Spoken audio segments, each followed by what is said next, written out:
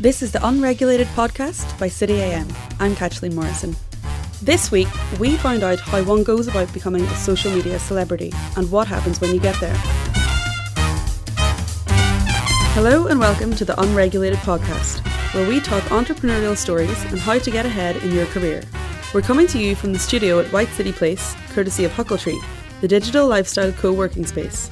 We were joined by YouTuber Hannah Witten. That's such a loaded question. Like, how do you get famous? And James Erskine, director at Social Circle, the influencer marketing business. I guess you're looking for him to get out of bed at around £50,000. Now, during the recording of this episode, someone decided to use a pressure hose right outside the studio. So that's the noise you may hear at various points during this podcast. Thanks, hose man. How did you get famous on YouTube?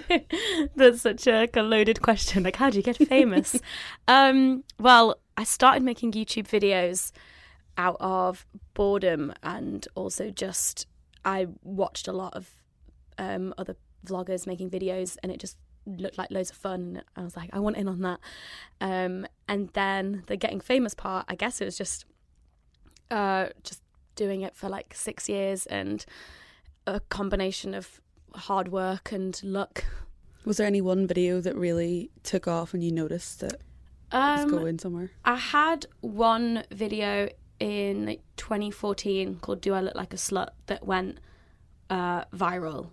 And I use the word viral, meaning that in a short space of time, it got a hell of a lot more attention than my normal videos were getting. And so, but what happened was that it did peter out. So that wasn't like the making of me. So how many followers do you have now on various, like YouTube, Instagram? I have on YouTube 350 or 360,000 subscribers. And then on Twitter and Instagram, it's like 90k plus each. Do you get recognised in the street? Like, do your fans, is it the same as being a celebrity basically? Sometimes, yeah. Not like every day, but like maybe once or twice a week or a month. And was that something that you were expecting, and what's it like?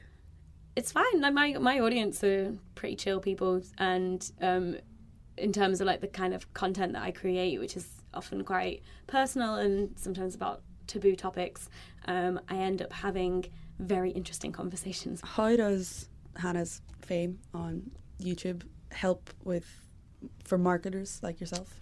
Well, we set up Social Circle to harness the power of people like Hannah and their influence. And it's kind of more authentic, isn't it? It's different to celebrity endorsement. George Clooney can sell me as many Nespresso capsules as he wants to. But Hannah's audience don't only engage with her when she's in something. She's kind of always on. There is YouTube content. Hannah's audience will see her on Facebook, see her on Twitter, so across multiple channels and at multiple times of day. And it's a relationship that has depth to it. And that's why I think it works. And the other thing as well, and this is something that we're asked a lot about, one of authenticity, but the first thing to say is most social media influencers, to call them creators, that's what they call themselves, quite rightly, but there is an authenticity to their comments, so they're not rent-a-gobs. They won't just put their name to anything, for the most part. And then the other thing is that in terms of digital marketing, this is as close to a friend recommending something as you can possibly get. Exactly, yeah. How do you decide which brands to partner with? What are your criteria? I have like a bunch of things that it doesn't have to hit all of those points, but at least like most of them. And one of them is it being a brand that I'm already aware of and like. Obviously not all the time a brand approaches me that I've heard of before, but then like getting to know them and kind of and liking what they do or what their product or their campaign is. The price. Like, that's obviously like a factor in it. Like, how much are you going to pay me and for what? Like, what exactly are the things that you want out of me? What kind of rate are we talking for, like an Instagram post? It really varies depending on like the brand and the creator and the circumstance, if it's like a one-off or like a a campaign that's going on, like a relationship that's going to be going on for like a few weeks or a few months or whatever. But then other things are like, what my audience going to get out of this? Like, is this product something that I think my audience would really like, or would be really helpful to them, or is there a competition or giveaways or a discount code for them? If there's anything that basically I can get my audience some freebies or something, that's always a plus. James, from your point of view, how do brands feel about working with influencers? Like, has it been a tough job convincing them? And are there companies and sectors where it's just not going to work? B2B is tough, very tough. There aren't that many B2B influencers, and funnily enough, lots of B2B influencers are associated with mainstream existing traditional media owners. So that tends to be the B2B space. We focus mainly on consumer brands. Has it been tough to get them to work with influencers, with creators? Not once they see the results, as long as there are key objectives set out. Do you think there's an age limit on customer base that you can influence via social media influencers? There's obviously a youth bent to the brands that we're working with. They're after millennial audiences, I suppose. However, I think that's changing, not least creators, YouTubers are growing up. So there was a really famous piece recently where an influencer called Louise Pentland, who used to be called Sprinkle of Glitter, and whilst I wasn't the biggest consumer of her content, from an outsider's point of view, it tended to be mainly about fairies, sweet things, and the colour pink. And overnight, in no way being disparaging, she kind of said, actually, I'm a mum. I'm a mum, a single mum that loves having vodka shots on a night out, and she very much changed her content. So creators are growing up. The other thing that's incredible is the niches you would not believe. So there's a bloke in his mid-20s who runs a channel called Philosophy Tube, and that has Ollie, yeah. And that has 80,000 subscribers. Yeah. And there's a whole, admittedly with an American focus, there's a whole influencer community dedicated to those that cook in green eggs. Do you know what green eggs are? Like posh barbecues, but it's all for kind of middle-aged men. There's Car Throttle, which is kind of what Top Gear should be doing for young people. So as the niches keep on getting smaller and smaller and the influencers keep on getting more directed and in tune with their audience, I actually don't think it's going to be the preserve of younger audiences for that long a period of time. There is a niche for everything out there, and to be honest, like a lot of the brands that approach me are all very specific to the type of content I make, which is about usually sex and relationships or body confidence or just stuff kind of generally aimed at young women with kind of like a feminist angle to it.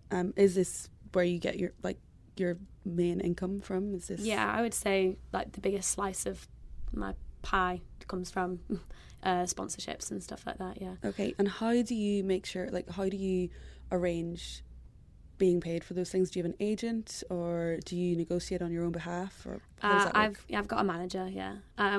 Before I had a manager, I used to negotiate on my own behalf, and that was terrifying. I never knew how much to charge, and I just could never really ask for more money. And then also part of that is just like being a female creator as well. Like, you're not taken as seriously, especially if you're negotiating for yourself.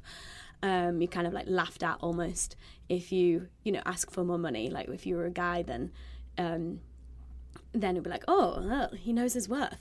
Well done him. He asked for some more money. And if you're a woman, it's like, how dare she ask for some more money? So now I'm very grateful that I've got professionals doing that for me. What are some of the other risks around using social influencers? There is a risk which is similar to traditional marketing. So sometimes things go wrong. You're not dealing with a media property, you're dealing with an individual or a group of individuals. We've had some quirks, we've had some horror stories, we had We had working with Audible. Somebody sent a video back, and because of we have the right regulations, checks and balances in place, it didn't go live, but they said Audible's great for people that can't read. That isn't a key message. We've had an influencer that sent back a video where they weren't in it, but their husband was in the video. I won't name and shame them. I mean, sometimes you just are a bit tired, and that's what husbands are for. Well, there we are. And we've had other ones where I still don't know the right answer to this, or actually I think I'm coming round to it. We were working with Soap and Glory last summer, working with an American influencer. And I didn't know before I started working with the brand, but they are owned by the Walgreens Boots Alliance.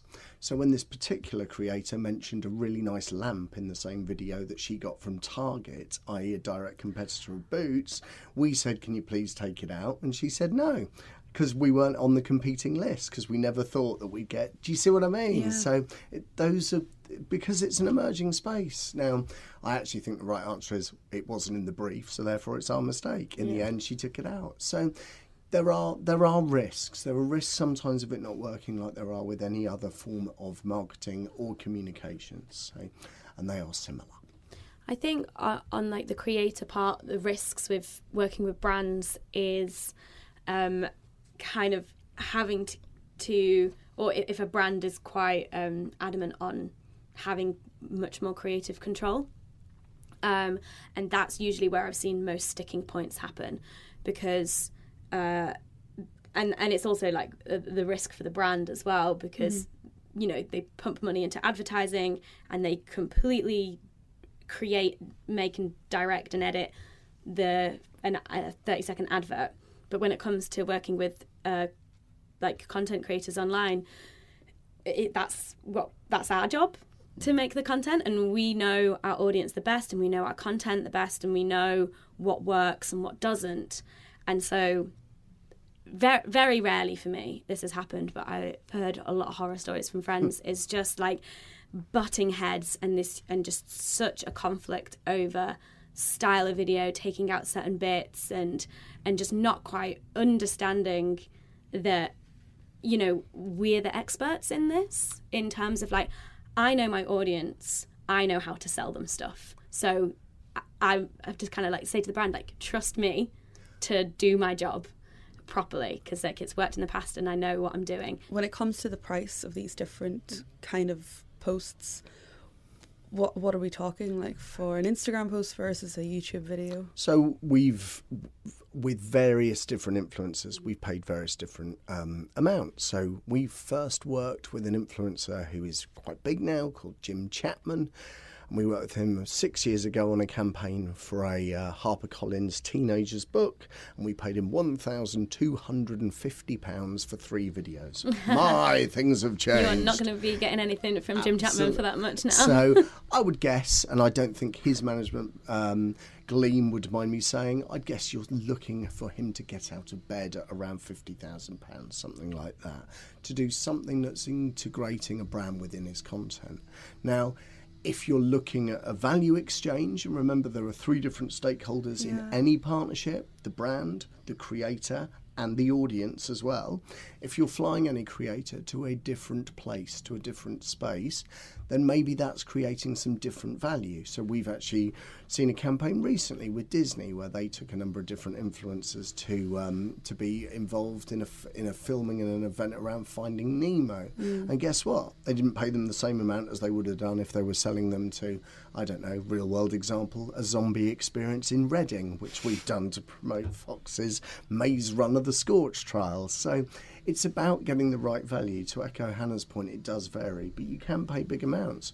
We've also worked with Instagrammers. We've worked with 10 Instagrammers for under £1,000, and there the brief was to create compelling content that was authentic and came from real people, real creators, that wasn't brand, and that achieved all of its objectives. So depending on the objective, if you're looking at scale, then you can work with the right influencer to suit any budget, really. What's the most you've ever paid for a YouTube video, for example? I will give you an example of... I'll give you it because it was part of a bigger campaign. I'm not going to say the brand or the influencer, but you could probably work it out if you just searched online. We worked with a cosmetic brand and we flew an Instagrammer. flew an influencer to 3 different festivals, first class in America. She covered the festivals across all of her channels, and we paid her $100,000 for the privilege. So yeah, the budgets are high. And nice. Just to back that up, it was the most successful part of that brand strategy that ran that summer. When you talk about the success of these, like, what seem crazily expensive videos, what do you count as successful? Well, the first thing to say is define your metrics at the beginning of a campaign. So if you want 50 people seeing something, if it's exactly the right 50 people, sometimes that can work. So we've seen influencer marketing deliver against direct response metrics for success, so literally sales. We've seen them deliver. We've seen those campaigns deliver against more consumer research metrics, against communication metrics, against brand awareness metrics. We work for SOAS University to position them to students from overseas as a great place to study in London. So again, that's about the end content being used by SOAS University above the line. So yeah, there are different success metrics. We've also, I suppose one of the things that is worth saying is, again, part of what Social Circle has set out to do is be kind of a hub for brands, but a home for creators.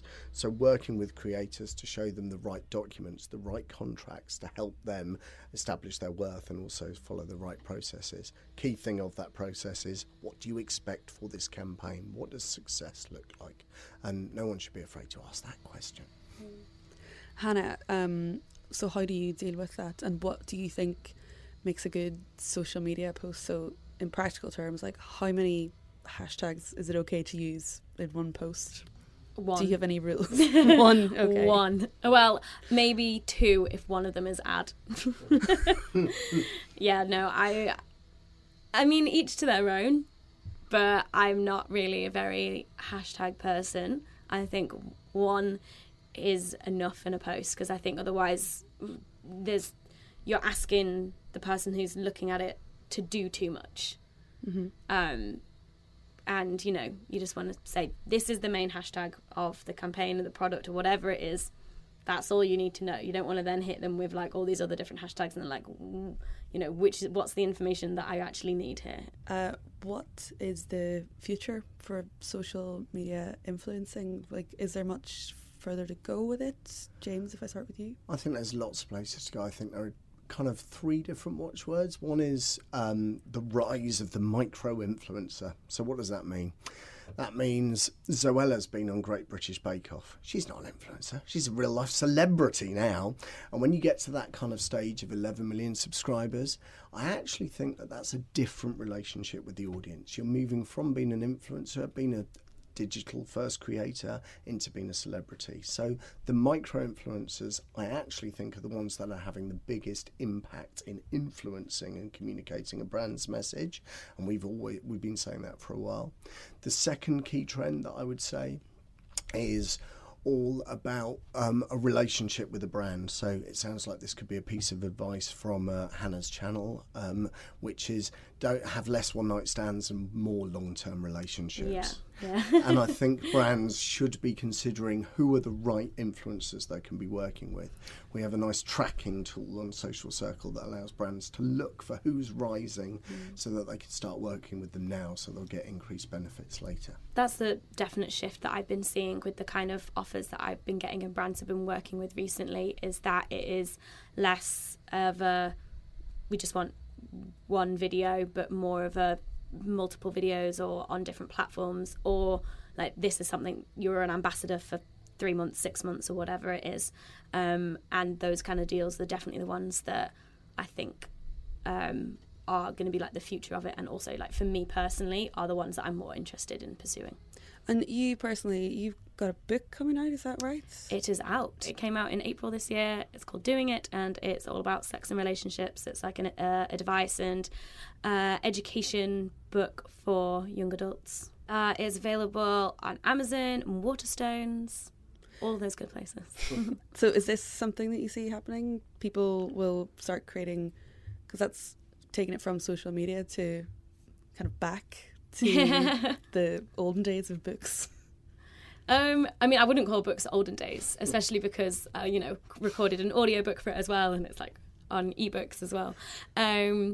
But I'm by no means the first person to, from the internet to do a book. It's been happening for like the last 3-4 years or so, I reckon. But yeah, there's more and more online creators are looking to other ventures, and I think that's really exciting because most people aren't just one thing. They're not just a YouTuber or an Instagrammer or a blogger. They could be a writer, they could be a musician, they could be an artist, a photographer. And where we're kind of at now is that we've got a platform, we've got this audience, which is very exciting because it means that we can use that to leverage a lot of other opportunities in different fields that we're passionate about. There's a stupid misconception that any idiot can do this, and it's simply not the case. I'll give you an example of an idiot who can't. When Chris Moyles didn't have a radio show, he set up a YouTube channel. I think if you go there now, and occasionally he still uploads talent, it's hardly got any subscribers, hardly got any viewers, and he is a traditional media big star. There is an art to this. There is an art to understanding the talent, and that's kind of the next emerging trend, as you see these really talented entrepreneurial people reach audiences in ways that nobody else can. So be more like Hannah and less like Chris Moyles. If that's the takeaway. Okay, well, thanks very much, guys. That's all we have time for this week. If you like the podcast, please like and subscribe on iTunes, Audioboom, Spotify, or wherever it is that you listen. You can also follow us on Twitter on @unregulatedpod for updates, and let us know who you're most influenced by on social media, other than us, obviously. With thanks to Emma, who was producing this week, and Huckletree and White City Place, this has been the Unregulated Podcast.